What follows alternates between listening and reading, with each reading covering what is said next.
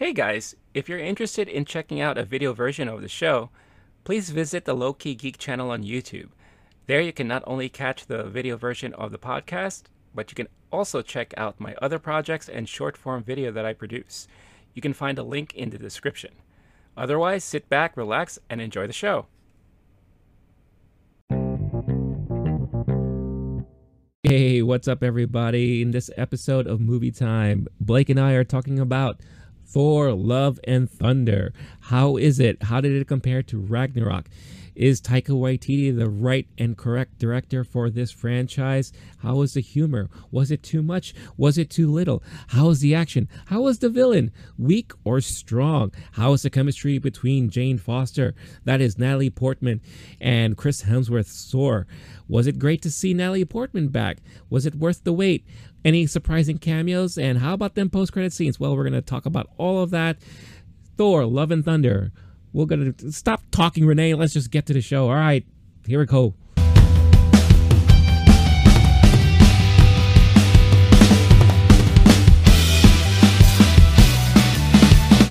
Sorry. Hey, what's up, everybody? Hey, what's going on? Welcome to a review edition of Movie Time. Got myself here, Renee, the low-key geek, and my buddy Blake, the wolf. What's going on, Blake? Movie time is always a good time. For a good time, call movie time. What is up, Renee?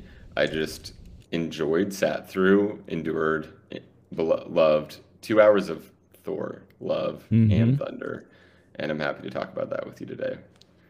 Yeah, yes. And if you've missed the intro, we are going to be talking about Thor, Love and Thunder, non-spoiler, and then some spoiler discussion.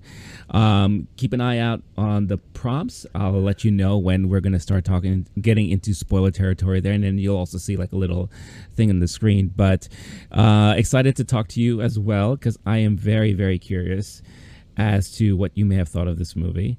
You might be surprised about what I think. Who knows? We'll see, but we'll talk about that in a minute.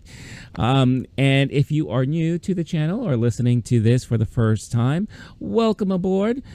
This is Movie Time, where two guys just get together and talk about movies every week. And we at times do these reviews together, as well as talk about just anything movie related and all that. We bullshit, we joke around, we have fun, we have a good time. And we try to hawk and promote Blake's Letterboxd account. But if you like what you see and you want to hear more or watch more, make sure subscribe to the channel there on YouTube. Hit that like button. Make sure to touch that notification bell so that you could be notified every time a new video is uploaded. And then for audio listeners, you can find the Low Key Geek channel there on your podcast platform of choice, and download this episode and many others directly from there. Let's talk about the latest and greatest from Marvel and Disney, Thor, Love and Thunder. It is the fourth in the Thor quote-unquote franchise or series of movies there. He's the only Marvel character that has this many movies dedicated just for him. So this definitely marked a big milestone there for the Marvel character. The great thing about this movie that a lot of people are excited for is because Taika Waititi returns to direct this movie after doing Ragnarok, which was Thor 3. And I think I really, really like the change in the Thor character at that moment. Because, for the longest time, they've been trying to push Thor as this very serious, God and everything like that. But I think later on they realized, wow, Chris Hemsworth is actually really funny. And he's a good delivery when it comes to comedy and all that. And they start to play around with it more. And then more and more, as you could see, Thor becoming a pretty funny person with his quips and the way he observes human life and everyday instances and all that stuff like that. Taika Waititi stepped in and took on full reign of turning Thor into this comedic character in the MCU. There was still a lot of, seriousness, and Thor dealing with the loss of his brother, and the loss of his mom and his dad, and and Asgard fell and everything like that. So it's basically like the loss of everything. And then we saw him take another more serious turn when the Avengers movies came out, Infinity War and Endgame, because you could see he's dealing with a lot, especially with what happened and everything. Thor: Love and Thunder pretty much picks up immediately after the events of Ragnarok. Is it Ragnarok? No. I want to say, I think the ending of Endgame. Because at the end of Endgame, we see him team up with the Guardians of the Galaxy, and then they kind of fly off, and we don't know what was going to happen after that. And the Fat Thor thing, where his body technically starts off Fat Thor, this one, which isn't a spoiler. Right, yeah. Yeah, you could see all that stuff in the trailer and everything like that. His body is spoiled, but that's not a spoiler. Right, yeah. So it takes off, immediately after that. I will say that I was not a huge fan of this movie. And for reasons I will say is because I love Taika Waititi. I think he is one of the funniest guys in Hollywood. I do like his content, as far as movies are concerned and TV programming. The humor is good when it comes to certain subjects. I think this was too much Taika Waititi. I think if you were to compare this and Ragnarok, the Taika level in Ragnarok was probably like a good, 6 or 7, right? Because there was still a good mix of seriousness and some drama and all that stuff like that. This is like 9, if not 10, as far as like the Taika humor and the Taika sense of directing.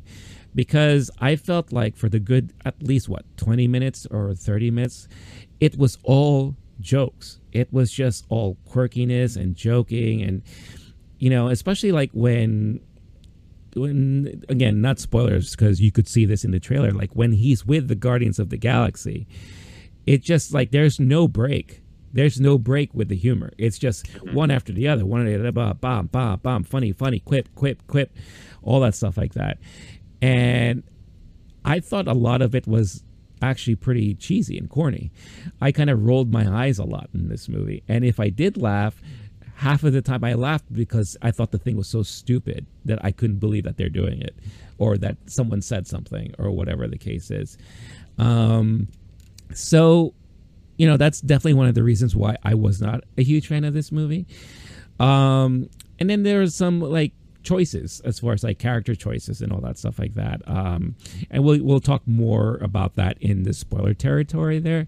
But I was definitely not so fond of some of the character choices and some of the kind of, I guess, lore choices as well.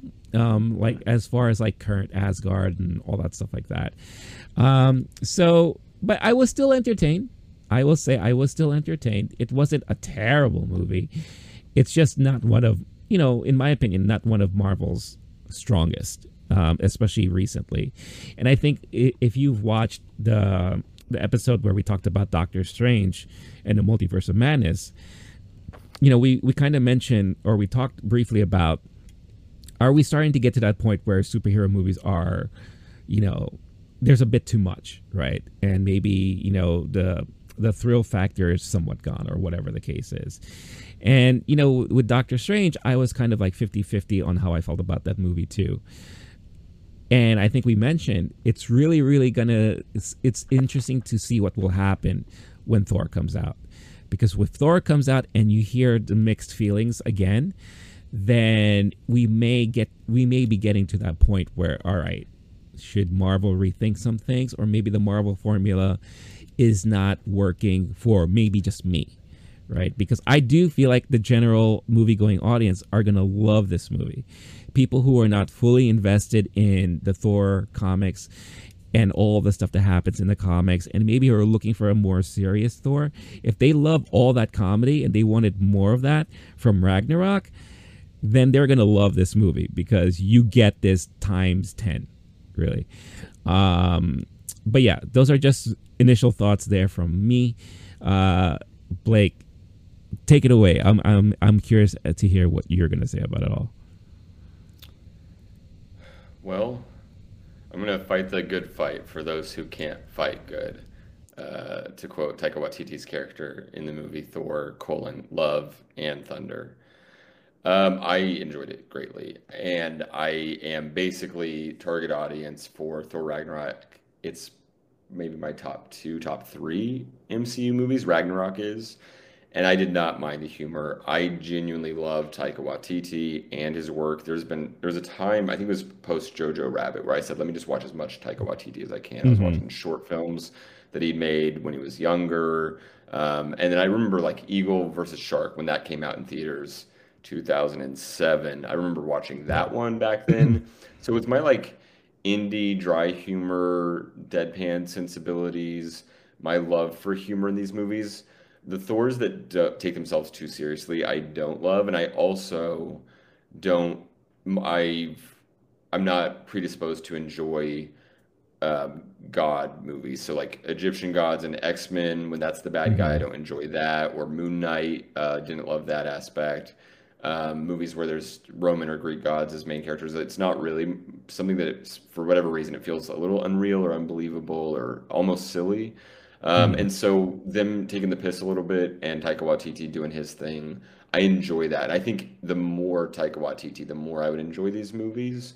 As far as lore goes, I actually can't speak to that. That's something that you, being more familiar with the comics and the different roads they could have taken and character choices they could have taken, you might be. I'm going to ask you to speak on that more. Sure.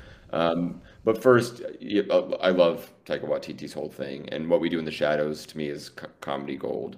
Jojo Rabbit was one of my favorite movies that year, and I think I would have put it as like my choice for best picture, at least top few Mm-hmm. options. Um, in general, I want more Taika all the time. This one, I noted that it was more comedy, but I also, to me, it was darker too at points. And what's interesting, what Taika Waititi can do, which very front of the screen in Jojo Rabbit, is take something that's Mm-hmm. dark and put it next to something that's funny. And Yeah. and that dry comedy is good for that. Taika Waititi is really good at that.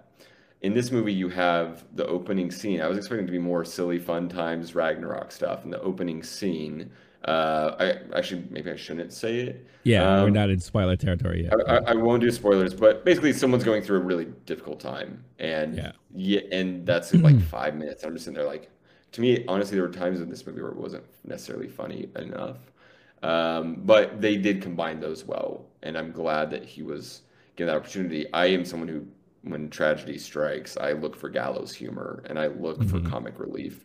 So I like that they handled the seriousness, some serious moments of this movie, balancing it out with humor. There's maybe a few things that felt a little too silly. It didn't feel as funny as Ragnarok. Definitely wasn't as psychedelic as Ragnarok, which I loved about Mm-hmm. Ragnarok. This one, there was the color schemes at times were just black and white, kind of, just because of what planet they were on. And um, overall, the action was pretty solid. Um, to mainly to respond to your main issue with it, I can't speak to the lore, but love the Taika Waititi of it all. I think it was a lot better than some recent Marvel entries, which is an ongoing discussion. You're not wrong that if Marvel keeps getting mixed reviews and thumbs downs, at some point, like Star Wars had that issue. They were going to keep pumping out Yeah. Star Wars movies, and they had to fully backpedal that Mm-hmm. plan. If this happens now, one more time, two more times, who knows? I'm looking at their upcoming slate, and hopefully, if they screw these up, it'll be really bad. It'll be like put, halt the assembly line. But upcoming ones I'm looking at are um, Black Panther: Wakanda Forever. You can't Mm-hmm. fuck that up. If you do, fire everyone. Ant-Man and the Wasp, which lighthearted. A lot of people don't like the Ant-Mans. I love them. Ant-Man and the Wasp: Quantumania, Guardians of the Galaxy Volume 3, The Marvels, and Fantastic Four. And in theory, that could be 4 or 5 home runs in a row. That Mm-hmm. those are properties that are maybe not Ant-Man. It depends on. I like the Ant-Mans, but those lend themselves to being among the favorite franchises under the MCU, Yeah. and they could get that cachet back. And especially if we start to see things start to intertwine again, which we were seeing with the original phases, maybe we start to see that, and that might mean good things. And if you have a couple of those becoming big hits, people will say, "Oh, I'm glad I watched Love and Thunder," even though I was kind of middling. Now I appreciate this moment in this other movie way more. If that happens, this could all be worth it. As of right now, I don't disagree. Whoever's counting checks over at Marvel might say like, "Hey guys, maybe we should." I don't know. But yeah, those are my overall thoughts. I think I gave it 4 stars on Letterboxd, but I'm a generous reviewer. It's probably more like a 3.5, a 3 for most people, but I thought they did a good. I'm pretty sure I gave Ragnarok 4.5 or 5. To me, it was not that good, but it was my second favorite Thor movie, and Hmm. it's not going to be a top 5 MCU movie, but it definitely is in the top half. Whereas a few of the recent entries have been bottom half or like real, like bottom of the barrel stuff. So. That's my thoughts overall. If someone's asking if they should see it, unless you're anti MCU or anti Thor, like it was a fun time. Any old person who can walk in that theater and enjoy themselves. It was definitely entertaining.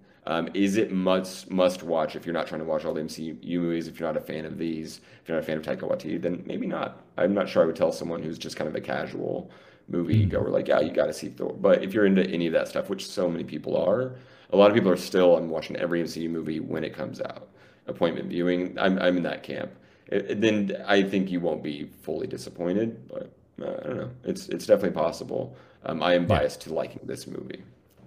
Yeah, and which is perfectly fine. And to be honest, I thought you would, because in our every time we have our discussions about like the Marvel movies, DC movies, or what have you, you are not familiar with like the origins. You're not familiar with the comics and all that, and that's why we do have a lot of conversation because you're asking questions, and I'm trying to explain in deeper details and all that.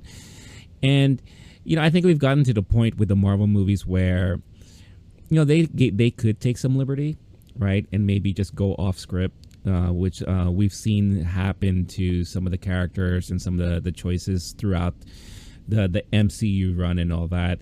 And they did that here as well, so no big surprise there. But I think when it comes to Thor, because in the comics he's not a major goofball.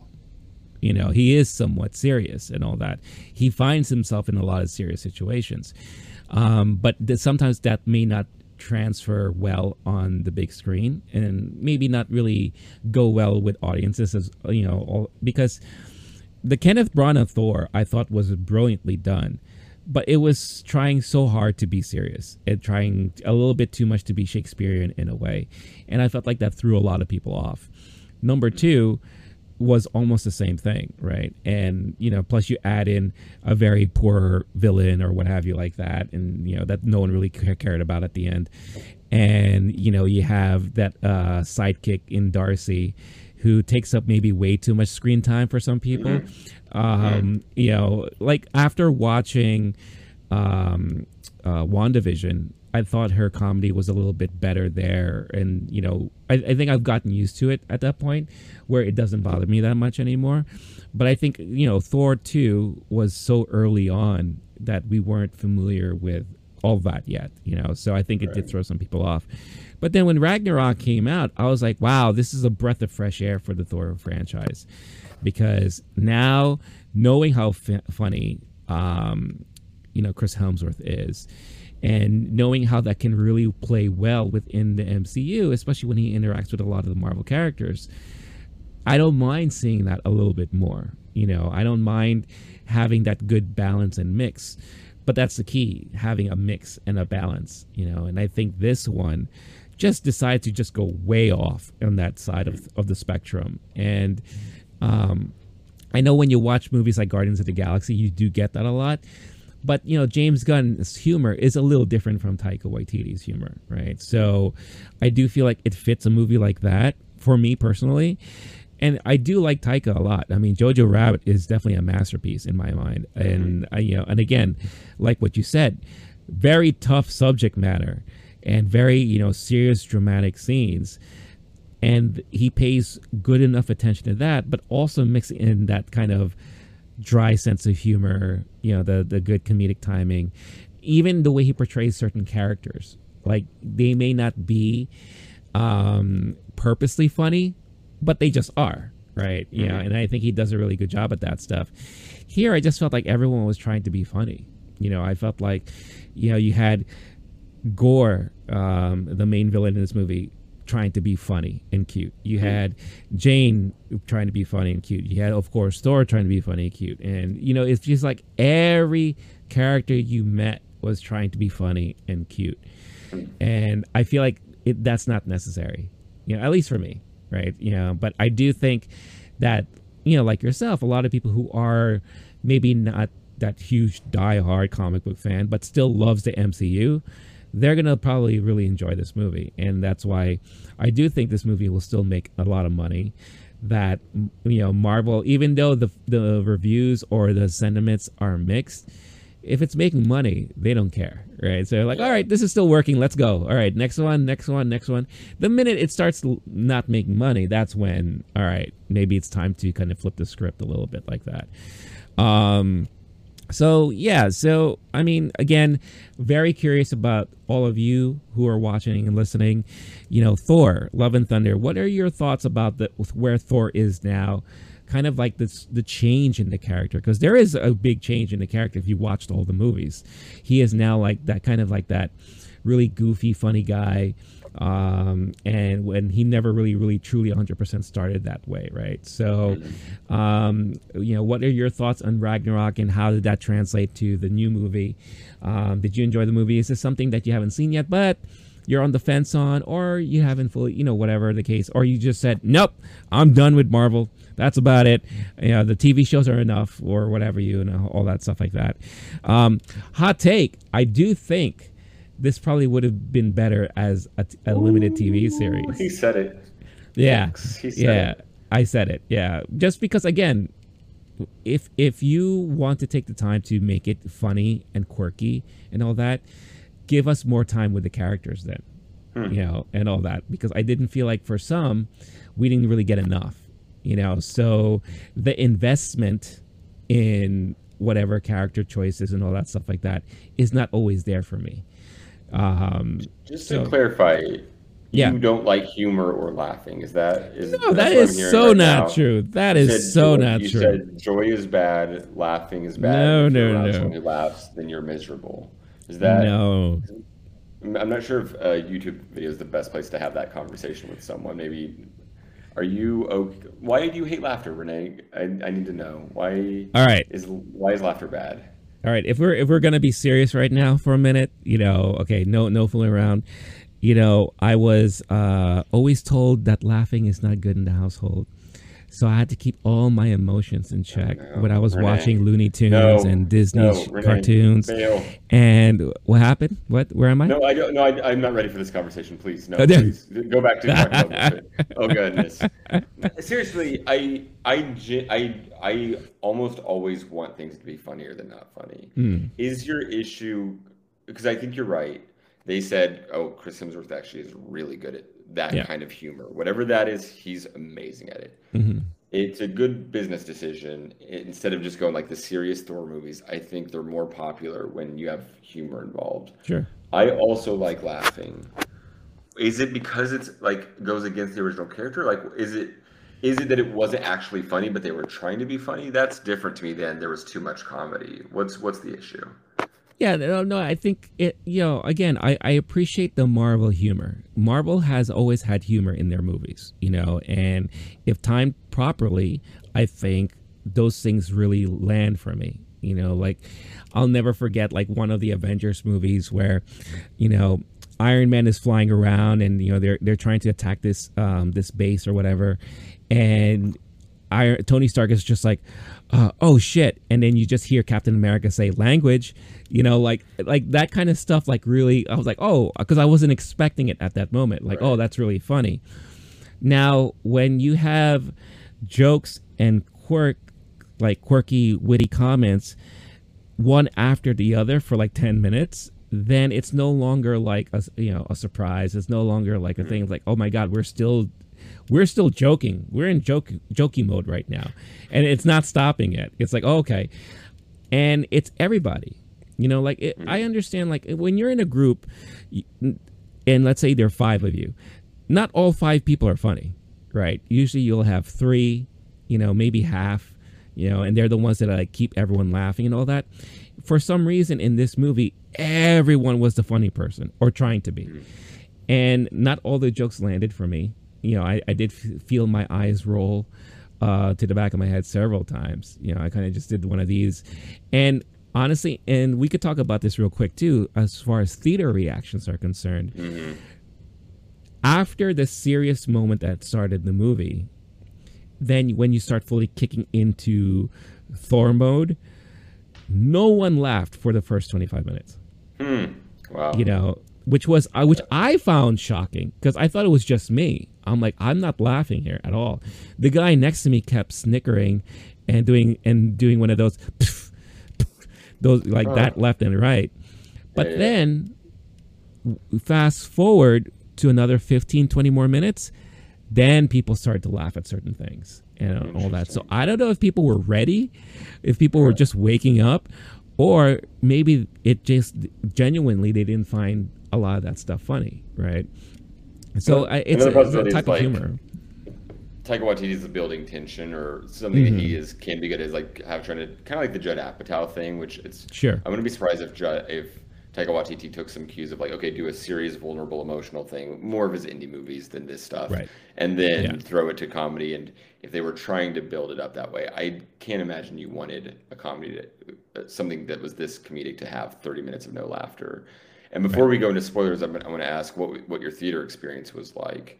Mine was way emptier than I expected.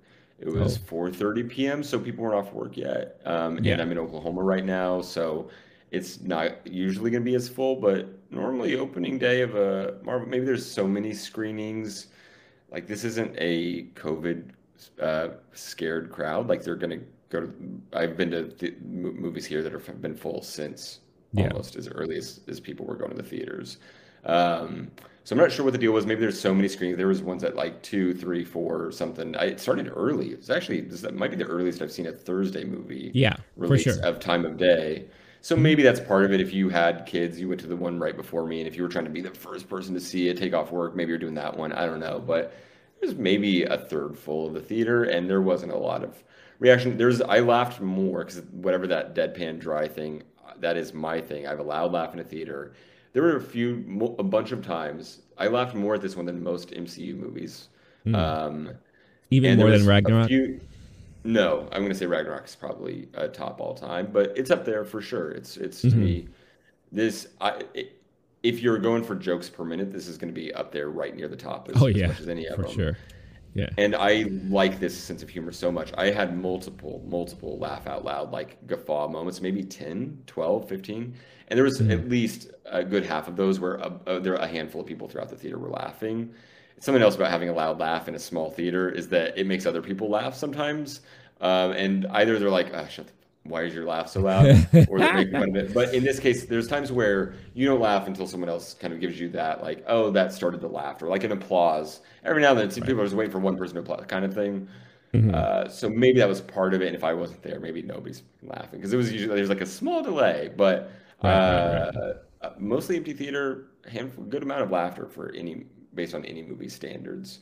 As far as the overall feeling, there was enough of that, like, sadness, darkness. I don't know how compelling the plot itself was. I don't know how involved everyone was in the MCU. It wasn't the kind where like the MCU logo comes on and everyone starts clapping. I've been in those theaters. That's really fun. Definitely was not that situation. So what was your theater like? Yeah, so I saw it around the same time you did, East Coast time, 4 p.m. East Coast time. And the theater I go to is in a pretty family residential heavy type of neighborhood. So my theater was, and it's not an IMAX theater, it was just a regular digital screening.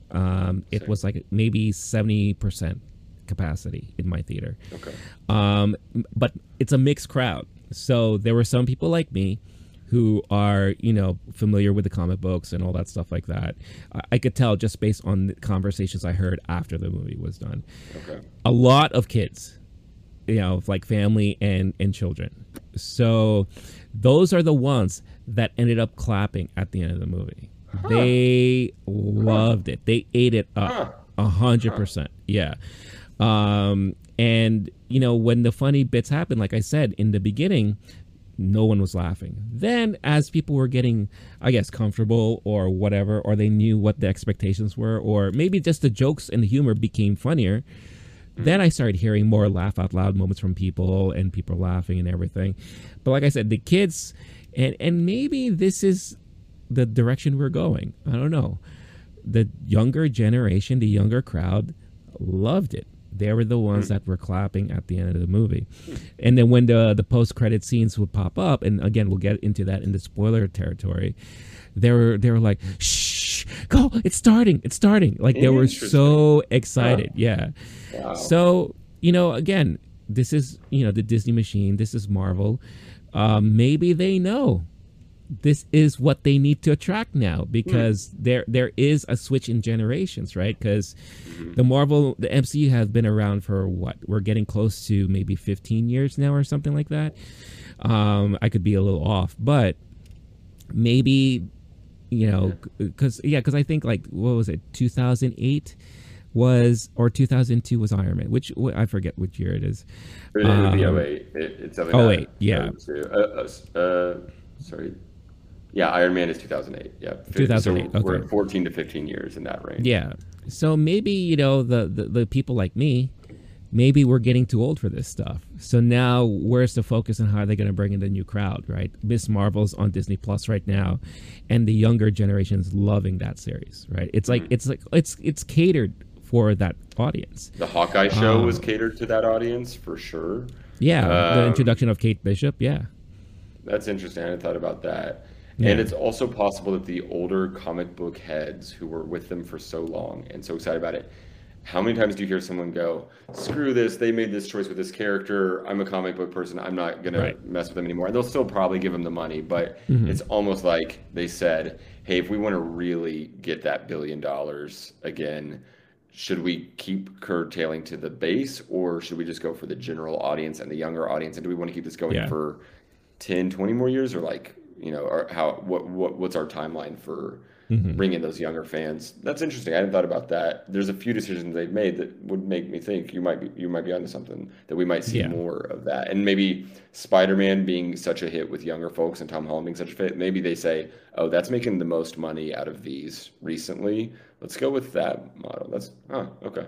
Good call. Yeah. And there is definitely that switch within the MCU where the characters are going to start becoming younger, because obviously there's no more Tony Stark, there's no more Captain America, and those who are left are definitely getting older, right? So they started retiring other characters or putting them in so far in the background that they're not really like the everyday people anymore and all that you'll start seeing in these movies. So they're definitely starting to introduce the younger crowd. And there is such a thing as the Young Avengers in the comic books. And these are a lot of the characters that we're recently being introduced to now. So if that is your new Avengers focus team that they're going to be moving forward to, we are slowly getting introduced to a lot of those people right now. There is something that happens at the end of this movie that might lead into that eventually too. So with that being said, that could be like a good segue to just start going into spoiler territory. But for the most part, my theater, I think, is going to get busier tonight, because as mine showing was getting let out, I saw more people coming to the movie. So I won't be surprised if this definitely does well over the weekend, because we are in the summer. Our families are out, kids are off of school. So, and I think the sentiment of comfort going to theaters nowadays is a little loosened. So I feel like more people are willing to go back little by little. So I'm pretty sure it's going to do well. It'll be interesting to see for sure. Hey guys and gals, looking for the latest and greatest in collectibles and pop culture merchandise? Well, have I got the perfect destination for all of you. For example, get yourself an electronic prop replica of Mjolnir as seen in the movie, along with other Thor collectibles. Follow the link in the description below at Entertainment Earth. Entertainment Earth is the premier place online for the latest and greatest toys, the most exciting action figures, and the coolest gifts and collectibles pop culture has to offer. From television, movies, sports, collectibles, comics, internet memes, and every fandom in between. They drop new products daily and curate their selection so you don't miss out. Whether you're looking for something stellar from a galaxy far, far away with Star Wars, or from the streets of Gotham City with DC Comics, they've got surprises for everyone. Get access to exclusive exclusive releases and limited run pre-orders. You can even reserve hard-to-find items before they arrive. From Funko to Hasbro, all your favorite vendors are represented in their robust catalog of cool collectibles. They are pleased to offer risk-free shopping with their industry-leading mint condition guarantee and hassle-free 90-day returns. Entertainment Earth has been making pop culture fans happy for 25 years now and have no signs of slowing down. What's great is that for U.S. shoppers, they're currently offering free shipping for any orders placed above $49. Not in the U.S.? Don't worry. Entertainment Earth ships globally. Visit the special link in the description of this episode to take advantage of this offer and buy yourself or a loved one something really cool. Entertainment Earth, so many toys, so much fun. But yeah, if you haven't seen the movie yet and you don't want anything ruined for you, this is your last warning, because we are going to start opening the floodgates and we will have no more filter. Not that we ever do, but as far as when it comes to the movie Thor Love and Thunder itself. If you don't care about spoilers and you want to continue watching and listening, then that's all on you. So we are... As I can, I'm going to say that Chewbacca dies. So oh, just turn man. it off right now if you don't want to hear stuff like that. We didn't give him enough time for that. You can't just say that, Come on. And then soon after that, Han dies too. The crossover Star Wars. I didn't expect this to be a Star Wars. Oh yeah, sorry, no spoilers. We'll get into all the Star Wars crossover stuff in a minute. Yeah, sorry about that. Yeah. Grogu is now part of the dark side. So, but with that being said, Thor Love and Thunder, spoiler talk. I mean, I'm sure you have your questions, right? And all that. But first, I'm going to just lay out as far as like some of the characters that we were introduced to. All right. So, as if you didn't know already by the trailers, we get introduced finally to the female Thor.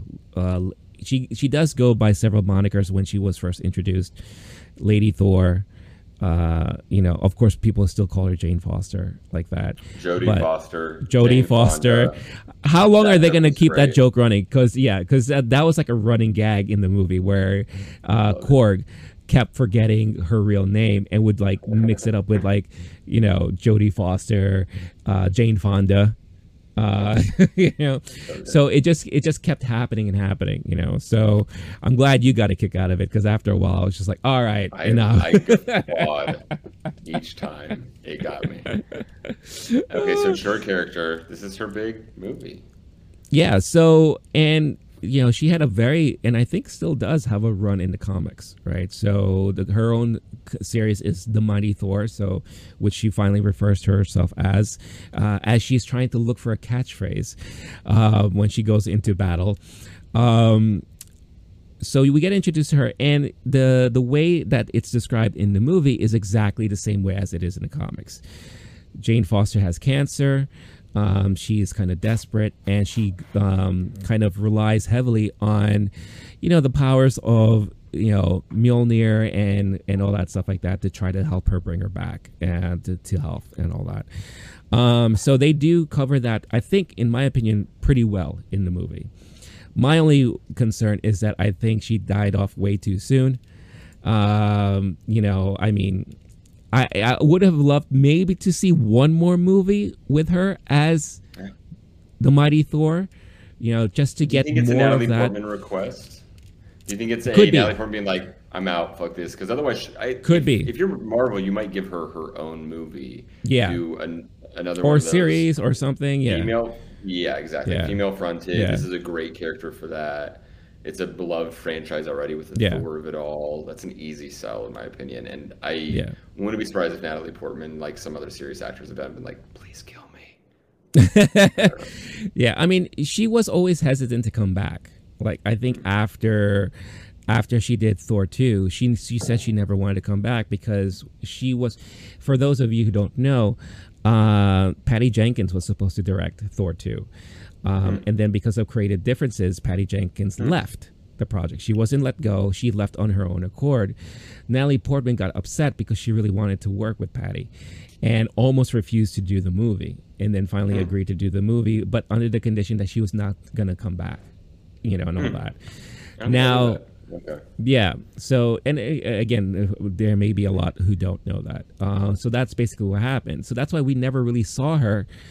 Maybe we'll see like clips of her and all that stuff, but she never really came back and filmed Barely. anything until one of the Avengers movies where I heard she came back on set for like, I don't know, 10 minutes to film something. There's the one in, I guess it's in game. They're doing the time Yeah. travel and they go and see Right. her. That might be the one? Yeah. And I think she did it as a favor, not thinking that the character was really going to come back. But then when Taika approached her to come back for Thor, she wants to work with Taika. So she agreed to finally come back. And I guess she really liked the storyline from what I heard on, I don't know, who knows. But yeah, if it is one of those conditions where she's like, I'll come back for this one thing, and then maybe sparingly will come back, from time to time, then I could see why they made the character choice that they did. At the end of the movie, one of the post-credit scenes, and we'll talk more about that stuff, we do see that she's still around somehow, right? So she could come back and pop up whatever they need her, and whatever the case is. But I was a little bit disappointed that we could not get more of her as Mighty Thor in future iterations anytime soon, right? What was your feeling about the Mighty Thor storyline there? I was with it. I love Natalie Portman as a serious actress. Yeah. I love Natalie Portman in Black Swan. I love Natalie Portman in Jackie. Those are my kind of movies. Yep. Natalie Portman, what confused me is I couldn't tell, was she supposed to be Padme as Mighty Thor or Amidala playing, or I understand the timeline between this crossover that we've Sure. been talking about. Well, yeah, it's No, but multiverse. Yeah, you have to think of multiverse. So we don't know. It could be another version of her, right? think about I it. mean, Think about the it. only thing that she didn't do is I didn't see her mouth off other people's lines while they're talking. So If Doctor Strange taught us anything, it's that when you dream something, it's a real thing in another Yes. multiverse. And Yes. so I would be shocked if young Spider-Man isn't watching the Star Wars movies and having those Star Wars dreams the way we all did. sure. Just saying, that opens up a portal. Yeah. Speaking Yeah. of which, my genuine question, because like I can kind of comprehend some basics. I'm gonna play even dumber than I am. Yeah. She's dead and in Valhalla at the end, and you're saying she's still kind of around. Has Yeah. anyone in comic lore, anything that, to your knowledge, come back from Valhalla? And does her being buddies with Heimdall, and he's like, "Hey, welcome, come, you're in Valhalla now." He's the portal guy from before, Yeah. right? Like maybe that's a good friend to have if you do want to go back for a one day. I don't know how any of this works in the science of it because Valhalla isn't real. Right. If you have any kids Wait, listening, it's still not? turn this off. Yeah, I don't want to spoil this, but Santa Claus is real. Valhalla is not. No, so can you Wow. kind of talk on Wow. that at all? If you're talking about the possibility she could come back for a little thing, could she? Is it a thing? So the way that Valhalla is kind of handled in the comics, it's definitely its own separate universe, its own separate part, dimension, whatever you call it, like that. So if we do Are they see dead? her, It is like a heaven kind yes, of place. yes, they are Afterlife. dead, and they're in this like afterlife, after plane, eternal plane, whatever you want to call it, right? Are they physical or are they souls? Do we know? I guess we're getting real spiritual. You're getting way metaphysical. too, yeah. Okay, You're getting way, forget it. I think a lot of that stuff is not necessary in the comic book realm because you just know they're there. So we could possibly see adventures happening there, or another universe or dimension interfering with that place, and hijinks ensue or something like that. Or we could come across this thing where maybe someone can wish someone back to life, right? And again, We saw this that in we saw today's that movie. happen in the movie, but there could be like another thing. It doesn't necessarily have to deal with eternity. It could be an object or whatever the case is. Doctor Strange could decide to do something crazy again and whatever, help somebody out. So to answer your question, to long story short and all, she is in the afterlife. Everyone there is considered to be dead in the real realm of where the MCU is, but they still have a life there. So, like I said, it is a plane of existence that maybe potentially someone can crack into, like that. Jane and Heimdall sitting in a tree. K-I-S. I'm I don't so know about excited all for that, that. but Well, I mean, come she on, wouldn't loves you? Thor. I, She said so at the end of the movie. She said, "I love you." she also said never leave me, and now she's in Valhalla, and anything goes when you're in Valhalla. I'm just saying, it's like vacation rules. You get a hall pass when it comes to Different zip Heimdall. code. A There's a Heimdall different zip code. pass. Yep. Just saying. So, okay, that answers that. Thank you for helping explain. That's some pretty basic, like Yeah. she's dead, right? We Yeah. also, I'm just going to go and say this, we don't know what the bad guy's wish was. We don't know what Christian Bale's. We think it was to bring back the daughter. Right. Maybe it was bring back the daughter and fuck with Thor and be like, in 5 days, bring back Jane. We don't know. Once you can do anything in this super magical realm where you find a portal at the center of the universe, that's one reason why I don't like the Gods movies as much, is because, Yeah. like, Ant-Man and the Wasp, like, the science is dumb, but at least there's something going on there. Here, it's like you could ask for anything. So what if you Right. ask for a million wishes, right? Does the whole thing fall in on it? What if, here's what I'm thinking, what I would have done, with my wish, if I was I would have wished for Spider-Ham to come back into that realm where is it Peter Porker's Spider-Ham? Peter Porker. Yeah. Yeah, and also I got to refute this right here, right now. We're settling some beef. Renee, you said I'm not a comic book guy. If you recall, for my birthday a few years ago, you got me the Spider-Ham comics, and I read those. I'm real deep and well versed on the Spider-Ham lore because I think that's the funniest thing ever. I laughed so hard at Into the Spider-Verse every time, every single moment Spider-Ham's on the screen. It's so good.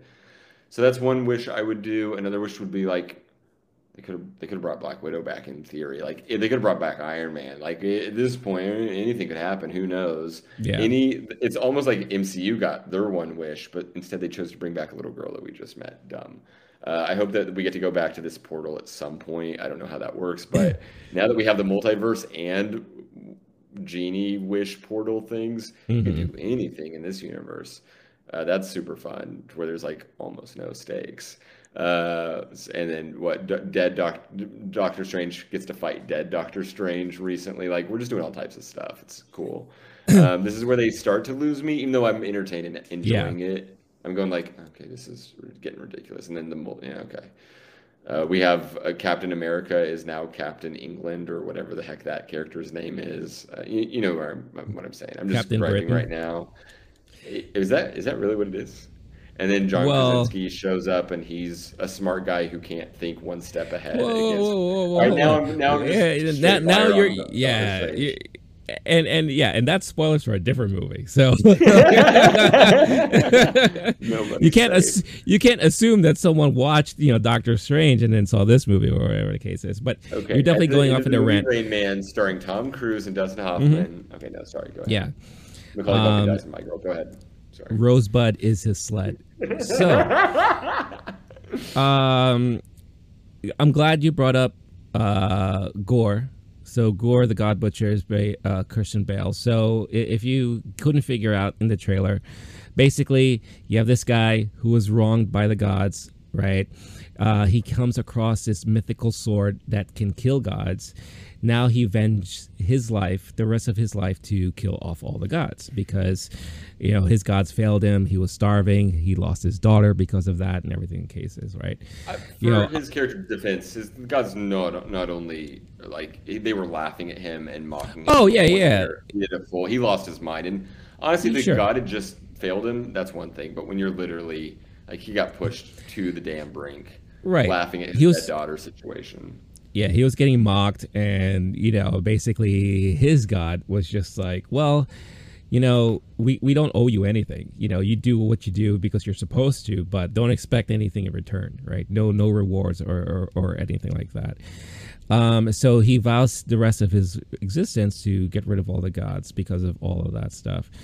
Obviously Thor catches wind of this, and Thor tries to stop him, and they have this big battle at the end because he realized that an easier way to get rid of all the gods, instead of just going off and trying to slash their throats every chance he gets, he can approach the god of eternity. And once you get there, you are granted one wish. And we all assumed that his wish was to get rid of all the gods, right? Save We a lot of assumed that. time. Cut out Yeah, the we assumed. middleman. Yeah, Yeah, just go. Okay, yeah. yeah, I'm yeah. going to traverse all of the multiverse, universe, world, Right. God, heaven, realms, killing Yeah, of because we people. only had 2 Boring. hours too. Yeah, Yeah, so we come can't on. show him unless they had like this god killing mishmash, or kind of like a What is it like a in Star Wars montage. Order 43 or whatever? Where Or the Order 66.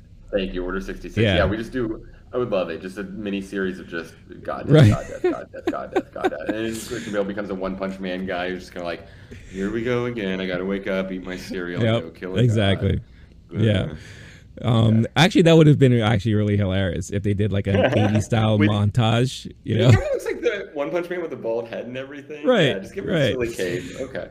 Yeah, it would be really cool, like the god killing montage and everything. But yeah, but when he gets to the end, the running theme, I think, in this movie, because Thor is having himself a crisis, an identity crisis, a midlife crisis, however you want it. He doesn't feel loved or feel the feeling of love, but then he realizes once he sees Jane again that this is the one thing missing in his life.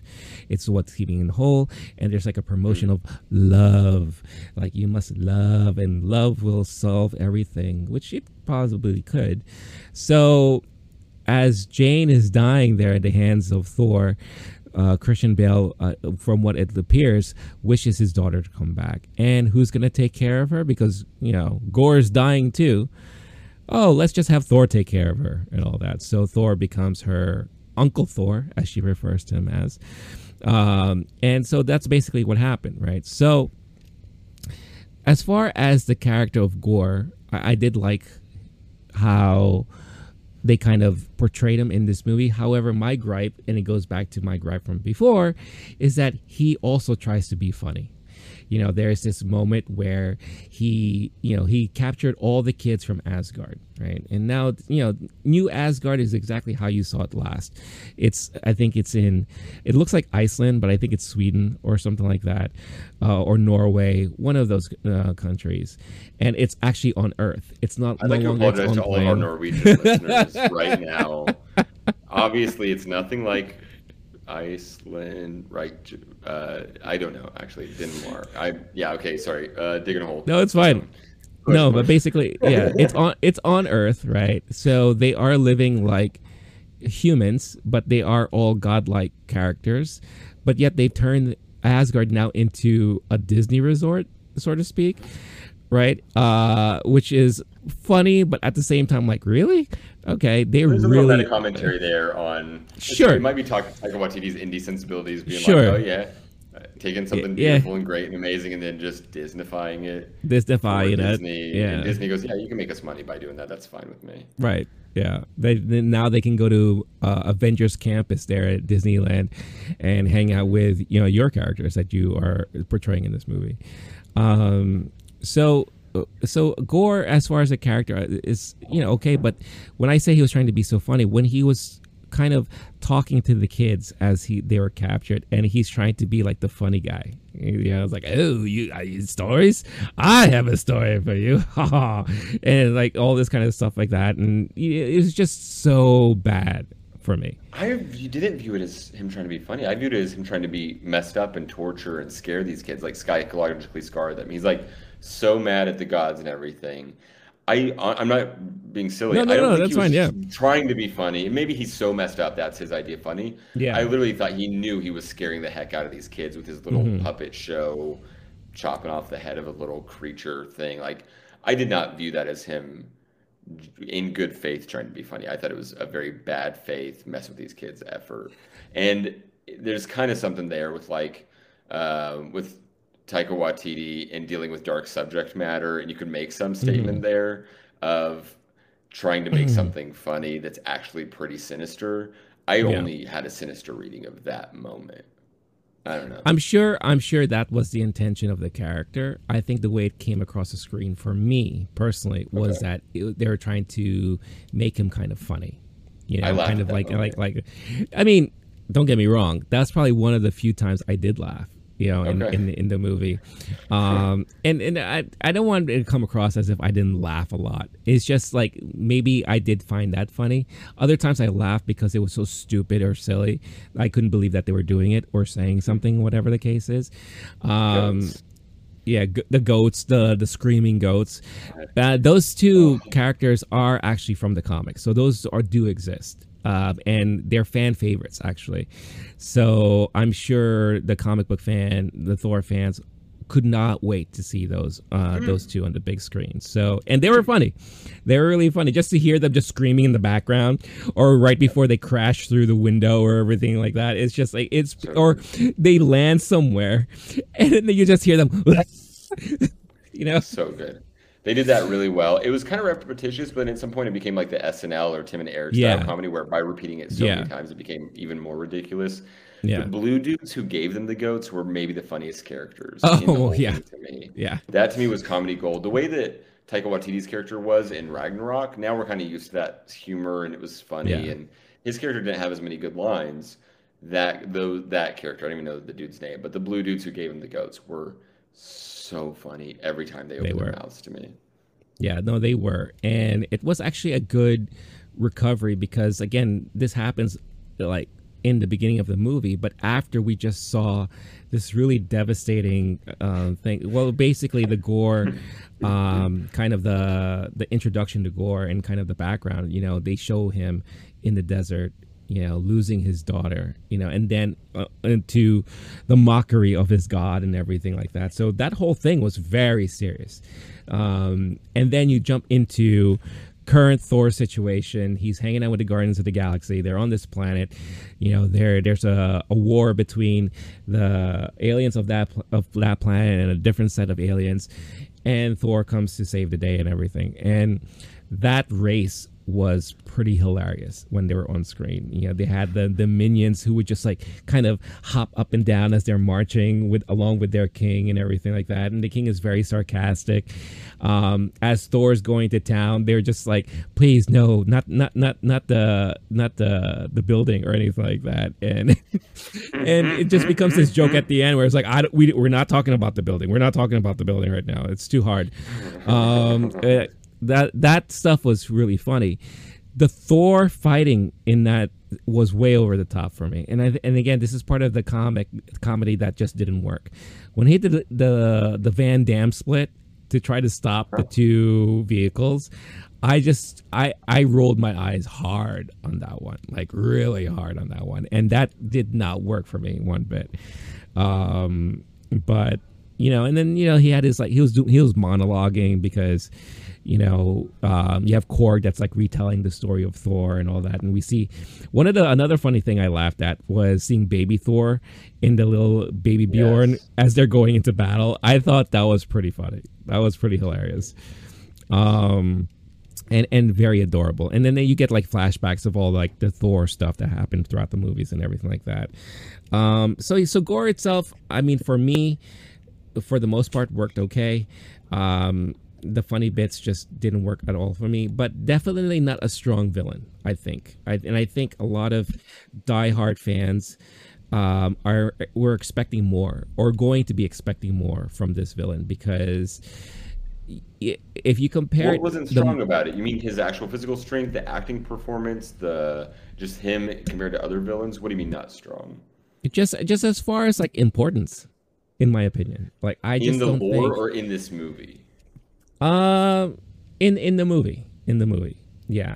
Like I think, like the way from what I've heard, and again, I'm not 100% familiar with all of the comics and everything, but he was definitely a much more menacing villain in the comic books, and I felt, unfortunately, just like what the MCU has an issue when it comes to their villains, where they could be kind of one-sided or very short-sighted. They're a one and done thing all the time for the most part, you know. And I think for someone like this, I think from what I've heard, this villain is not a one and done type of villain. Like this is a villain that actually, you know, tortures and kind of like the existence of himself is a burden to Thor. and all that, When I met him, So I thought he might be a new Thanos-y type of like this dude could be coming back for a while. I Maybe think not a even lot of Thanos, people but the thought kind that. of dude who's a Yeah. recurring. And I have no lore knowledge at all. It was like, Yeah. oh, this is a god killer. He's gonna be going. He's got a whole mission. I Yeah. liked the backstory. It maybe would have been more developed. I don't know, but yeah, that actually rings true. And all I have knowledge of for this character is today's movie. Yeah. Yeah. And I think a lot of people felt that way. They felt like this was going to be like a really serious villain. But unfortunately, it's a one and done thing. The day was quote unquote saved at the end. And now Thor is living with Love, the little daughter. That's the name of the little thing, who is, I think she's going to be hilarious if this character continues, or we're going to see more of this character, which I'm sure we are. But the fact that she has a mixture of like Thor's type of personality, but also has the powers of eternity at her fingertips, that can lead to a lot of mischief, and I'm sure that's going to be a lot of funny. And the actress is the real life daughter of Chris Hemsworth and his wife. Get out of town. Interesting. Yeah. Pretty I cool. read that right before we started recording this. I'm like, oh, look at that's that. cute.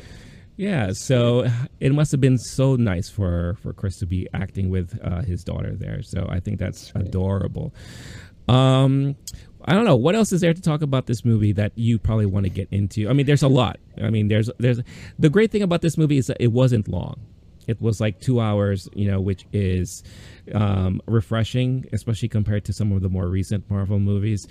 I felt like it was a perfect timing for it. I didn't feel like it dragged. I didn't feel like, and I felt like I had enough by the end of the movie, at least for me. I felt like, all right, good to go. All right, what are the post-credit scenes? All right, now I can go. I was somewhat, like I said, I was entertained, but we did see a lot happen in this movie. What were some of your favorite moments, and what were probably some of your least favorite moments? I feel like it's on the comedy of it all. I won't rehash it, but Yeah. the goats doing their dang thing, the blue guys doing their dang thing. Christian Bale's acting as someone who really likes a great acting performance. He's one of our best and kind of underrated in that he just always does such a great job.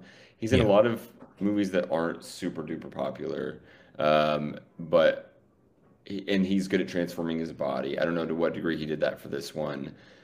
It's almost like people take him for granted. And every time he's on screen, and there was even a trailer before this movie of his next David O. Russell movie. I'm excited about that Yes, one I am now. too. That Yeah. was a good tie-in for people like me who, anytime Christian Bale is on screen, I get it. I am watching a masterclass in acting, and this was no Yeah. exception. Even though it was one of his sillier roles, he often doesn't do after Dark Knight stuff. He is kind of shied away from these types of movies. He did a great job, in my opinion. I really enjoyed it. So that might be one of my biggest takeaways, other than just all the Taika Waititi comedy of it. Also, Tessa Thompson, love that. I don't know what's going on with that character necessarily. When I saw her doing the ads and the commercials and the like that thing, I thought there was a good sense of humor they could be going with it. Right. I love every single thing Tessa Thompson has ever done, ever for always and eternity. I think that I could have a whole TV show of her. I could have a whole movie franchise. I don't know. And instead, they kind of turned her into a jaded, bugged, like bothered character who's kind Hmm. of doesn't have time for all this bullshit. And I don't think that that's the right direction to take. I want her to become more of the hero of that world. And maybe we can go in that direction. But it basically goes, she's the jaded mayor, king, president, person of leader of Asgard, king, queen, I guess, of Asgard, and then she goes on the mission, and then is sidelined for the end of it. And Right. it felt like maybe they're punishing Tessa Thompson, kind of like, wait, why did you just drop my favorite character and one of my favorite characters in the MCU, or at least my favorite actors? Don't know what's going on there quite. Maybe the lore helps explain that in some way, or maybe it'll pay off in a roundabout way. I don't know. Um, Otherwise, seeing Hemsworth's brother play Thor, seeing Matt Damon come back on the stage show playing Loki, Seeing Sam O'Neill from Jurassic Park fame Sam playing Neill, yeah. Odin. And then there was Yeah. and then Melissa McCarthy and Melissa McCarthy's husband apparently had a cameo there, which I didn't notice in real time. I'm That was glad fun. oh, you didn't catch that in real time. I did not. I saw it afterward in Ah, the okay. cast. Yeah. Yeah, so I saw that because so when the moment they were panning, oh, so again, this all takes place in the tourist resort now known as Asgard. One of the things they have for the attendees is that they do this live play, and we already saw this in a previous Thor movie, and they brought everyone back again. So yeah, you had your Matt Damon, you had Sam Neill, you had Luke Hemsworth there. That was another moment where the guy next to me was just like, "Are you serious, Matt Damon again?" So I don't know if it's I one think of that guy those might like be a hater. I think I don't maybe was that but you? then Was that you, Renee? no, Or no, no. I swear are that you was a not hater? me. That was not me. I had no idea who this guy was, but he did laugh at a lot of other stuff, like genuinely too. So I don't know. Maybe I was sitting next to Jimmy Kimmel because we all know he hates Matt Damon. So, Yeah, that makes sense. but when Melissa McCarthy broke through the paper portal, I laughed out loud for sure because that was definitely a funny moment because it's unexpected, right? And the fact that she's playing Hela, I thought that was really really hilarious. The cheap corny effects they would have on stage, like Yes. the hammer that's flying but it's being pulled by string, like that stuff was hilarious to me for sure. But yeah, when they did the curtain call, I saw he just sneaked his way over to the curtain call. I guess he was maybe the stage director or something like that. Yes. And I was like, oh, there he is. There's good old, the hubby there because they can't seem to do anything without each other. So, but I thought that was really really funny how he like sneaked in there right at the curtain call moment. So yeah. Also, another tidbit too. They do show him a couple of times. One of the tour guides or the whatever that is like explaining some. Like for example, you see him explaining to the attendees, the audience there, about Mjolnir as it's in pieces under the glass and everything like that.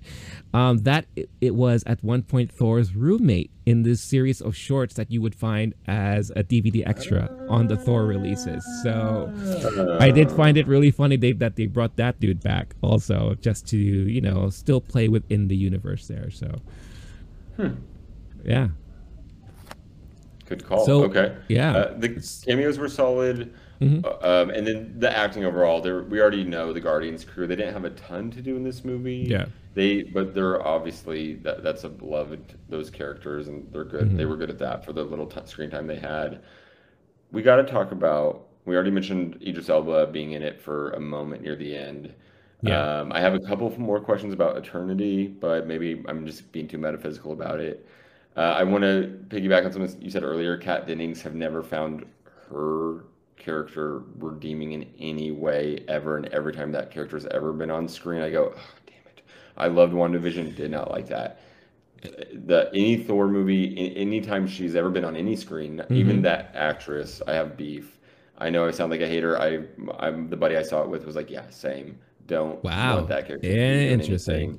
I've never found it funny, and maybe Mm. there's certain people who find that funny. For whatever reason, it just rubs me the wrong way, Hmm. and that's my hot take there. It's just really more of just like a shitty opinion. Um, but the Russell Crowe as a Oh, thank you. Yes, I do want to talk comedy about this. Yeah. comedy gold, literally.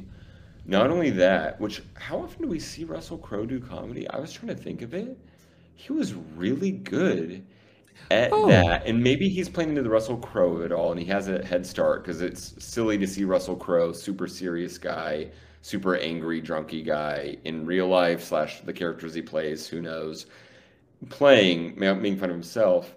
Plus, as far as the Donald Trump parody goes, and I'm not going to get political, but I'm watching. I mentioned to my friend, he goes, "Oh my God, you were right," because he's doing the hand gesture thing, the way he's talking, the way he's making fun of other people, and like putting them down in a very dismissive way, and then talking himself Hmm. up.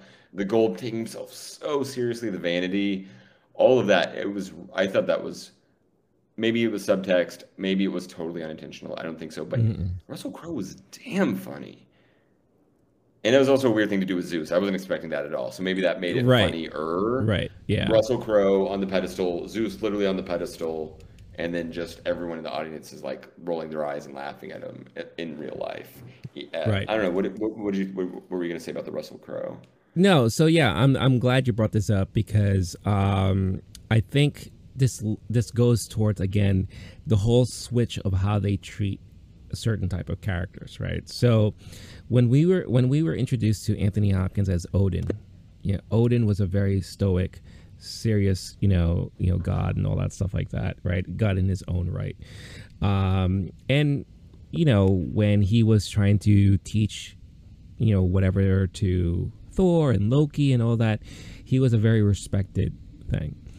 When they made this switch with Thor as being a little bit more comedic, a little bit more funny, now it seems like all the gods are humorous or have their own quirks and everything like that. So when the Russell Crowe character of Zeus came up on screen, I wasn't expecting him to be like this really goofy, over the top, so full of himself parody of a god or a Zeus like god and all that, because that's kind of what it came across. It was like a parody, right? Like a Mel Brooks version of Zeus, Yep. But the way Russell played it, he played it so perfectly. It was really, really funny. And, he has done comedy before. I mean, I think one of his best comedic parts was Jean Valjean in Les Miserables. So I thought that was really, he was like really funny. I thought you were being serious. His singing was just like like hysterical. It was just really, really funny. What happened? Okay, you're not wrong in that it was funny. It was definitely not, that's one of the things that Russell Crowe's like. His whole deal is he's too serious, and I'm trying to think of I know he's had little throwaway lines or like his timing in A Beautiful Mind. There are moments where his character is like, sure, it's not comedy, but it's the timing and the way he'll say things. Right. I don't know why he hasn't in theory his career after like L.A. Confidential or something could have gone down a totally different track where he is just maybe I don't know. I'm thinking of someone who's can do serious, like John Hamm, famous for being Don Draper, but has real comedy chops. And oh my God, starts with that and has been doing more of that than anything else. He could have had a majority comedy career. Absolutely, that was it. The Nice Guys, but he's playing the straight man. But right. like you said, he has a silly one. Right, but like you said, he does have the moments where he comes across as funny. It's the timing of things, right? And it's true. This is the first time we're seeing him pure comic right now. Like it's pure comedy. There wasn't silly. Yeah, it was so silly, so over the top. The only moment where there was a sense of seriousness was at the end, in one of the post-credit scenes that we got, where he was like being very serious and very like upset and pissed off and all that stuff, because the way his character is treated in this movie, Thor comes to him asking for help. He wants to build a god army to go against Gore. Right now, Russell or Zeus, he doesn't want to create panic. He doesn't take this thing so seriously. He kind of like throws it, like kind of brushes off his shoulders, like, oh, he's not going to be able to accomplish what he's going to accomplish. So no need to cause a panic and all that stuff. And he has this really, really over the top accent, Greek accent and all that. And he's just like, it's like really, really hilarious. But Thor gets pissed off and they kind of have a thing, and Thor ends up killing Zeus. At least that is what we see in the movie, the context of the movie, right? And that also surprised me, because I'm like, oh, we're now having our main characters kill like other gods right now, just like bad whoa, day to be a god, right? Like holy cow, okay, they're just going off the rail here. So and again, I don't know if this was something that happened in the comics as well. I don't know anything about that, but that was for me extremely surprising. But as far as having Russell there as this character, I did like how he handled the comedy aspect of it. The character itself, it was interesting to see. We also get to meet Hercules through that. Okay, yeah, we'll talk about the so that's part of the post credit stuff that we'll save that for its own section. Okay. But yeah, hey guys, I hope you're enjoying this episode so far. But before we continue, I wanted to quickly talk about Bulletproof Coffee. Bulletproof Coffee is my favorite coffee of choice to start off my mornings with. Why? Because it's clean coffee. What does that mean? Well, one, There are no chemicals in it. Why? Because they go through this multi-step process of making sure that all of their beans are fully clean and free of any chemicals, so that when you get the beans delivered to you, it is the pure beans, the pure coffee, the goodness that you've been wanting, the taste, the flavor, and the nutritional value as well, without worrying about any added chemicals or anything else put into the mix there. It also doesn't have that weird acidic taste that some coffees give you. I don't know how about you, but for me, some coffees kind of give me that weird sensation in my stomach, makes me a little burpy, and it kind of drags me down a little bit instead of really waking me up, which is something that I need from my coffee every day.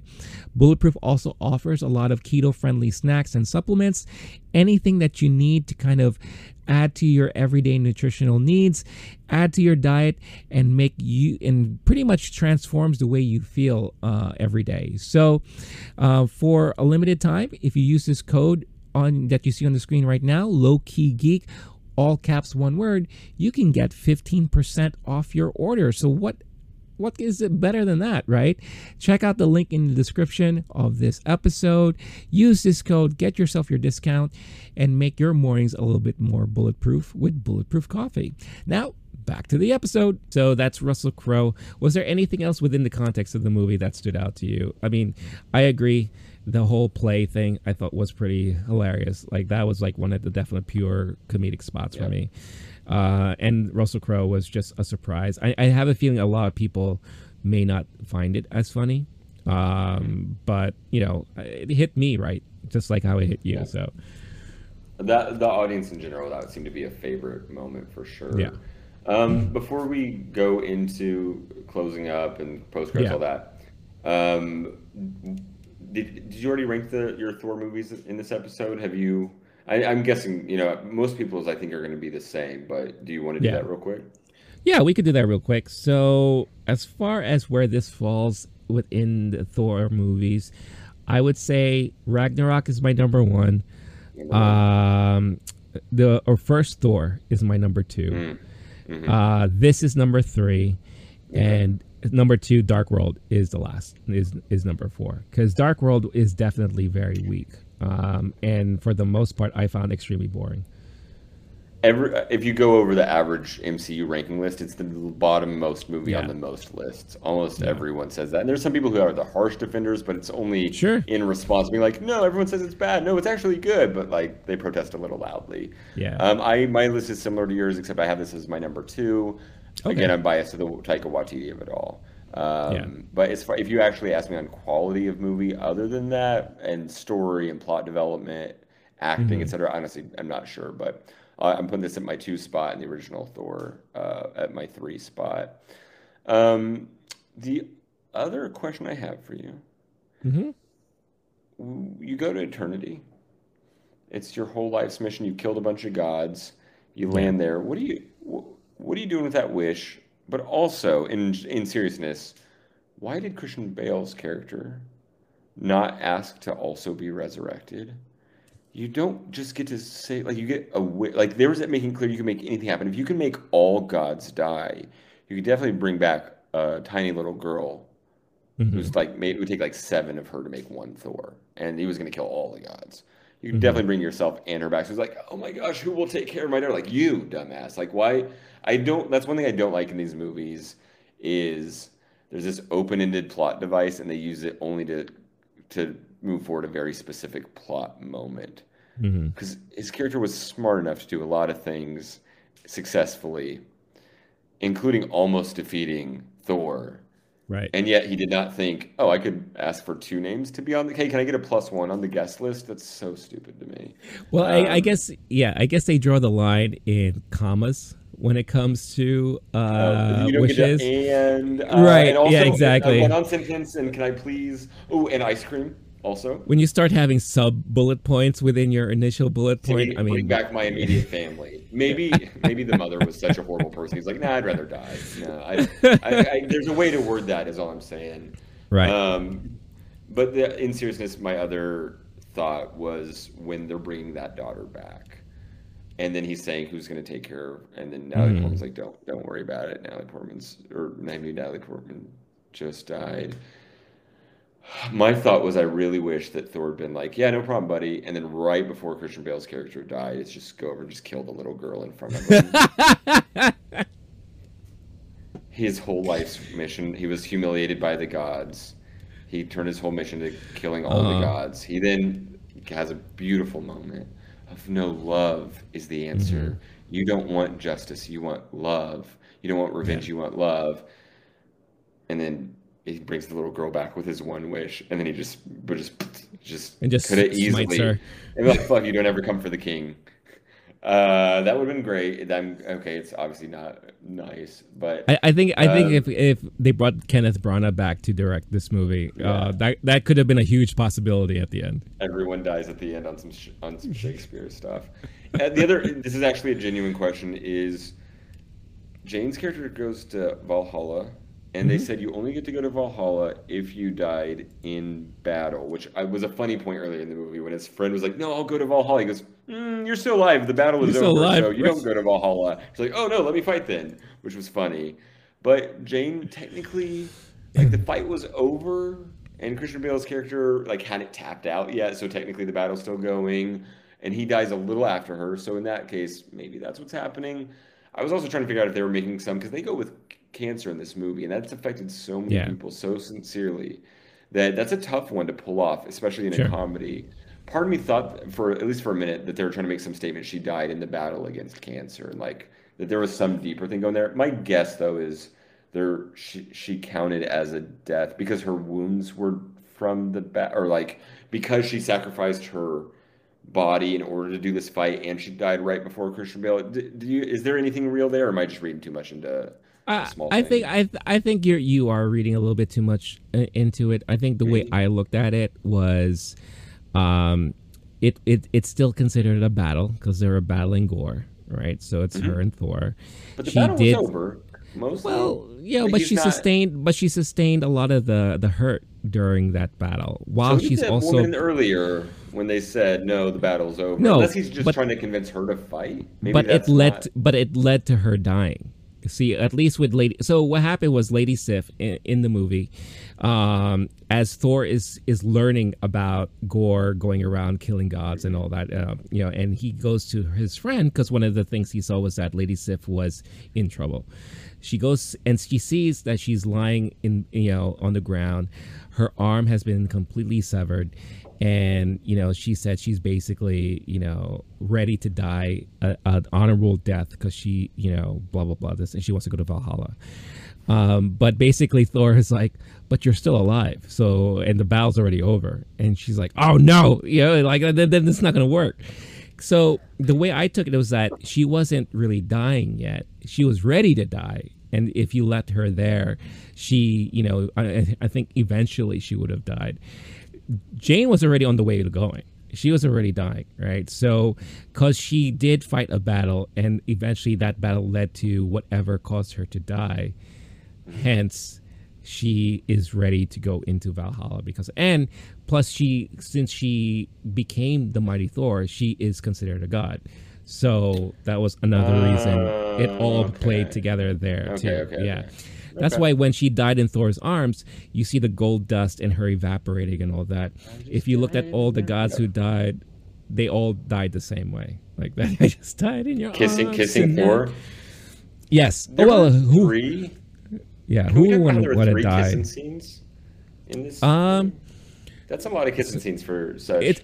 it's definitely a lot. However, I didn't mind it so much because I think I was just really happy to see Yeah. Jane and Thor back together again. Because if Oh yeah. anything, the chemistry they have is pretty. When they showed, okay, this was another part that I laughed out loud in for real. When they were showing them rollerblading for the first time, like as they're hanging out as a couple, I could not stop laughing with that because that is like that's the kind of comedy that will kill me every time. and they're like watching a scary movie together, and he gets freaked out and like pointing Mjolnir at the screen. Like that was just some of the funniest shit I've seen, and genuine too. Like for me, it was like I genuine laughter from me during that moment. So it was just really nice seeing them together again. It's unfortunate that it doesn't look like we're going to be getting that again anytime soon because of what happened at the end of the movie. But to answer your question, that is the way I interpreted it there at the end there. Thank you. That makes sense. Yeah. If you could bring back one character in the whole MCU, who you got? Who would it be? You go to Eternity. All right. So if I was able to beat Christian Bale's Gore to Eternity, yes. I kind of did the mush out of the way. Yeah. Well, actually, that's also another thing that bothers me. Okay, I got one more piece of beef. I'll let you think about that. Well, Thor and their whole mission, he's all about saving the kids. That's great, dude. Save the kids, get him out of there. And he goes, and Jane goes, oh wait, don't forget, the whole reason we're here is to keep that guy from going into eternity. Oh, and he just went into eternity, like slowly, very far away, injured, if I recall. And so he's kind of like crawling towards eternity. And they're like, oh yeah, that. Oh, let me say another line really quickly, and then, yeah, I guess we'll go, oh man, he beat us there. I don't know if it was whoever touches it first or whoever asks the question first. Like, you're playing like a little kid, what's home base? And like, oh, I beat you at the race because I. But, so that concept is, obviously, it's ridiculous. I like this movie, I promise, but there's a few things about these kind of movies where it's like, it's so silly. Why would they not have been like, hey, make sure no matter what, even if like what you're gonna save 20 kids' lives, one of them's Heimdall's son. These kids are super duper important, but you're gonna let this guy kill all the gods and risk it on a little speech. No, it's a plot device. So Chris Hemsworth could give this lovely little speech at the end about love overpowering revenge or whatever. Yeah. So let's just pretend though it works that way, where you elbow dude and you step on him, and then you go, "Oh wait, I get a wish." Yeah. But you're in the MCU. It's not in real life. I'm not asking. Sure. That's a little too deep. Yeah. Who you got? Agent Coulson. Okay. Yeah, because now I didn't watch Agents of Shield at all because it just looked like that was going to be a terrible series. I did. But I did like that character a lot. And it would have been interesting to see him being a reoccurring character in a lot of these movies, especially like the more recent ones and all that.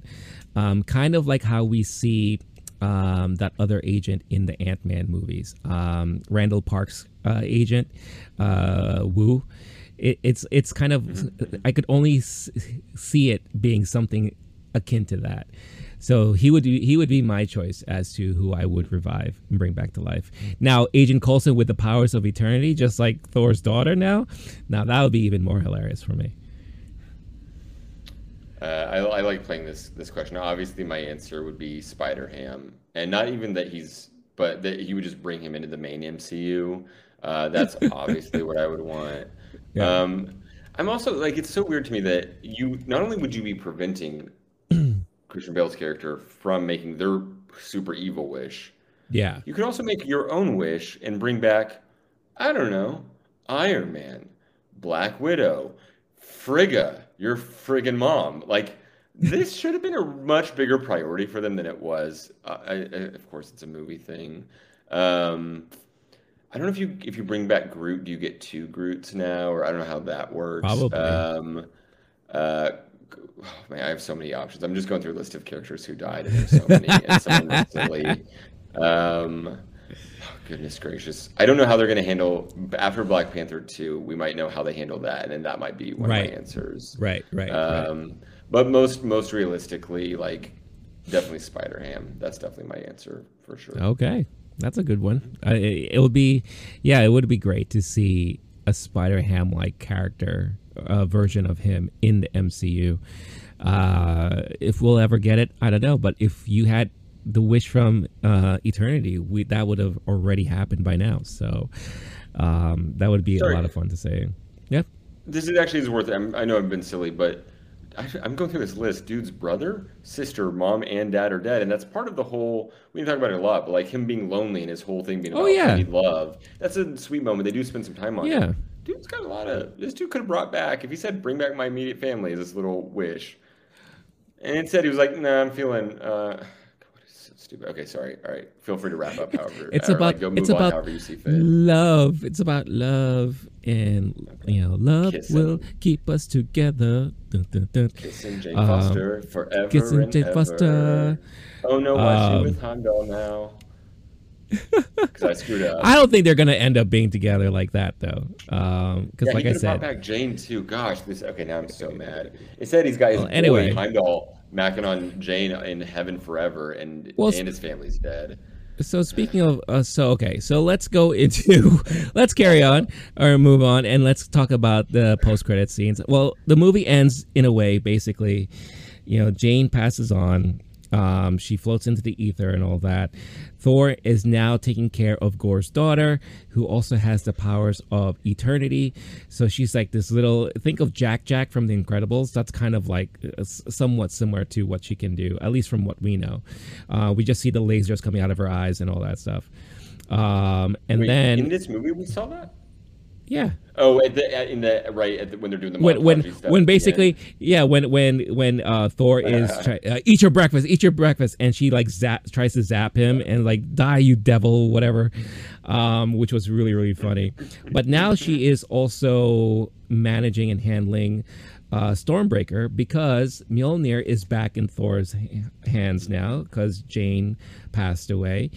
And it looks like they're going to be battling and doing adventures together like that. So very, very cute. I'm curious to see how we're going to see that progress and move on in future iterations of in the MCU.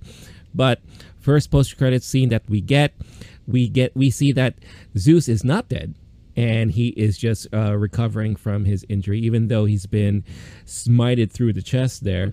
But he's amongst his harem of ladies taking care of him. But he's, at first I thought he was monologuing to himself, and talking to like all the ladies next to him. But then we noticed that he is talking about his anger and how Thor needs to be handled to somebody else.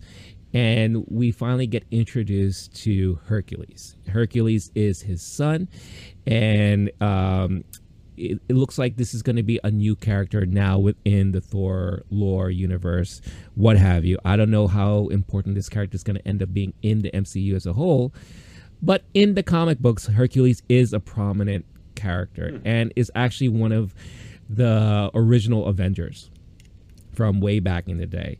So I am curious to see how this character is going to play out in the MCU. Is it going to be another situation where he starts off bad but then becomes good because him and Thor become buddy buddy and becomes like another buddy cop movie with little daughter in hand there? So I don't know. Okay. What did you think about that introduction to the new character? I have basically nothing. I don't know. Like all that the credit things are things that I forget about later, and I Google Sure. after I see those characters again. I'm like, oh yeah, that were in that post credit scene. If you know the Yeah. lore, those things are much more enjoyable, I'm sure. Every single time I've seen a post credit scene, I Google it or ask my buddy like, hey, is that a person? Hmm. I know who Hercules is in normal world, Sure. but I didn't. I Yeah. had no idea that he was an early Avenger type dude. So that's Yeah. interesting. It makes me think I might be more disappointed by these because I don't like God stories. Sure. Like I don't lean towards those as Yeah. mentioned. But yeah, that's about it. If Russell Crowe gets his own spin-off show where he runs for office or something, I would love that. That'd be great. Give me that Yeah. comedy. That's all. Like, throw in some Comedy Central, share the wealth, Disney. That's all I got. Nice. Okay, cool. And then after the credits are said and done, we do get treated to another scene, and that's where we actually see Jane Foster, the gorgeous Natalie Portman, appear, and she meets Heimdall. We get to see Heimdall.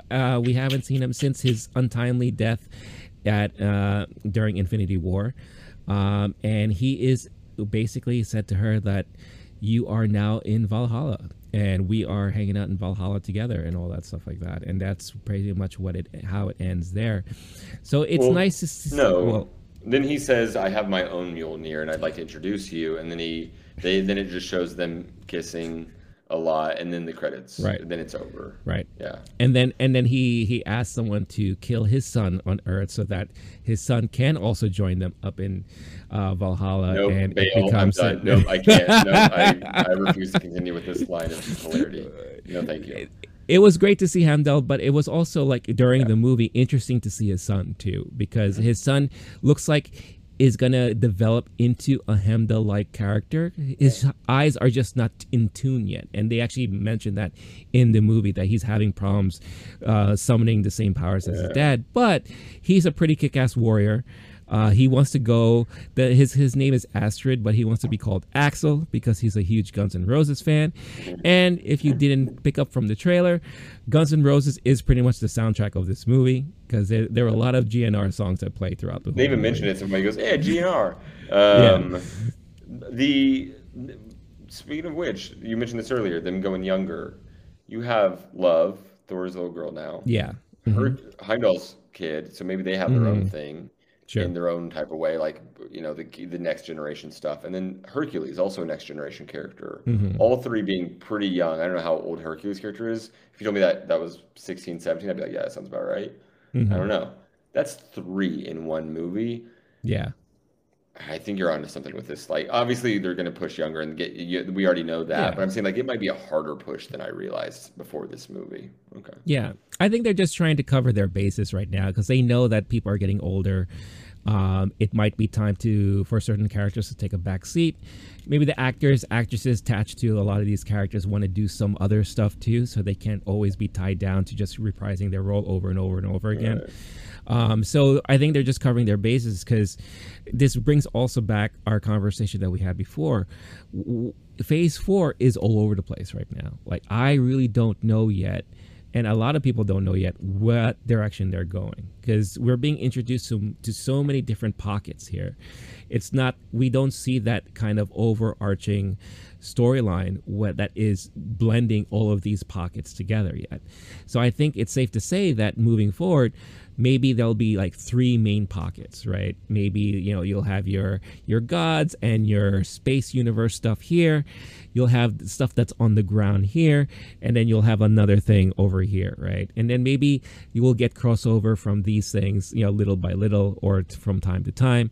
But we don't know yet what's happening in this phase 4 because if you include the TV shows, then there's so much shit happening right now, right? And we still don't know what that through line is. We might get it soon. We might be told more soon later, rather than later. I don't know. But again, it's with the way that this post-credit scene closes out, it's nice to see Jane still around. They could use her when she's available or what have you. And Heimdall is around. So could this mean that maybe we could see him again in another iteration? I don't know. But at least they're kicking it, together out there in Valhalla, hanging out. We don't know who else is there too. So it'll be really interesting to see if we get to see Valhalla more fleshed out. Who else are they hanging out with, right? It'll be really cool to see Iron all Man that is stuff. also going to be dating Jane Foster. It'll be like this weird throuple. Wow. And then Jane gets around. It's going to get wild. Yeah, I can't wait. Yeah, for Jane. Yeah, Jane gets around. So that'll be the new OnlyFans only series for Marvel, and that is Jane. No. Sorry. There's I didn't something. know we were going There's that something route. about Jane. But yeah. So as we close out this episode, any other thoughts about Thor: Love and Thunder? Closing arguments about anything? I don't know. No, yeah, correction. I said that Hercules was like 16 or 17. I don't know. Maybe I looked at someone else. I forgot. It was the Ted Lasso star. That dude is definitely not 16 or 17. No. So he's not going to be younger. He's a next generation, theoretically, but no. I'm curious. He's what they'll definitely do a with that. younger person. Yeah. My final thought, and maybe you even want to speak on it, but we didn't know where we were going at this point of phase 1 either. They haven't lost me yet. And Yeah. if we do a meetup movie, and if these next 4 or 5 movies are good, which the fact that I'm projecting they're going to be good means they're probably all going to flop because I'm always wrong about that of how the audience reception will be after Top Gun. But it's possible they've got 4 out of 5 home runs coming up, and then we get to have the everybody teaming up type movies more, and then we'll really start to see, because I don't know at what point, like based on when Thanos is properly introduced, and based on when we realize, oh, they're all coming together for this one big thing, that's way later in phases 1 through 3. So right now, they got me back on their good graces a little more with this movie. In some ways, I'm more skeptical, and more curious about the future. But after like so many flops, this one being one I liked more, it basically just like, okay, I'm now stocks are up on Marvel in my opinion today, and we'll have to see what the next couple years hold. Okay. Yeah, no, I mean, I'm still into the Marvel series. I'm still into the MCU. You know, it's fun movies. They're fun movies to watch. If anything, this proved to me more and more that they're also treating this like they treat the comic books. You know, where you do get your little storyline here, you get your little storyline there, and then later on down the line, eventually there'll be a crossover or people will meet up. Other characters are in other people's comic books, you know, vice versa, all that stuff like that. And we're getting that a lot in these movies and TV series and everything. So I guess my whole thing is like, what is not the end game, but what is going to be the next major threat?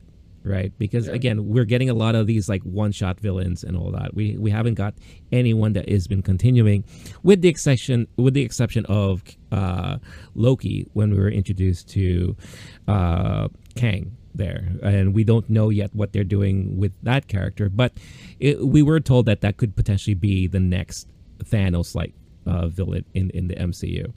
But like you said, we could be seeing that 3 years, 4 years later down the line, right? So it's a lot of like more world building and more universe introductions and more character introductions, so that maybe they could just build up this big roster of they could just like handpick, right? I'm like, all right, this group here, you'll do your own thing in the movies. This group here, you got the TV series, all that stuff like that, you know? So, but yeah, as far as the movie's concerned, definitely not one of my, or in my opinion, it's like Marvel's strongest. I would probably give it a 3 out of 5 stars. But 3 out of 5 for a Marvel movie is not terrible, in my opinion. You know, because again, if you compare this to probably, in my opinion, the worst Marvel movie, which is Thor: Dark World, I would give that like a 2. Right. So, you know, definitely not one of the worst for sure. And I'm sure for other people like yourself, this will rank a lot higher. So I think for me, it just didn't really hit all the way for me. But again, like I say all the time, at the end of the day, it doesn't matter what in the hell we think. What matters most is what all of you think. Very, very curious to hear your thoughts about the movie. Was there something that we didn't cover that you wanted to bring up that you found hilarious, disappointing, something in between? Let us know in the comments. Love to hear your thoughts about the movie and everything that we talked about. And before we sign off, Blake, where can people find you online? Go to Letterboxd, and I'm user Blake Wolf SSN, BlakeWolfSSN, where you can see me give this movie a 4-star rating out of 5. Nice. And as for myself, you can find Loki Geek on all the social media stuff that you see on the screen right there. Again, if you haven't done so already, subscribe to the channel, hit that like button, and also follow, if you're an audio listener, to the Loki Geek channel there on your podcast platform of choice. And if it prompts you, leave a nice rating. Say something nice about our little stuff that we do there. But I'm Renee. This is Blake. This has been Movie Time. Stay cool, stay classy, stay safe, and we'll catch you all next week. All right, peace out, everyone.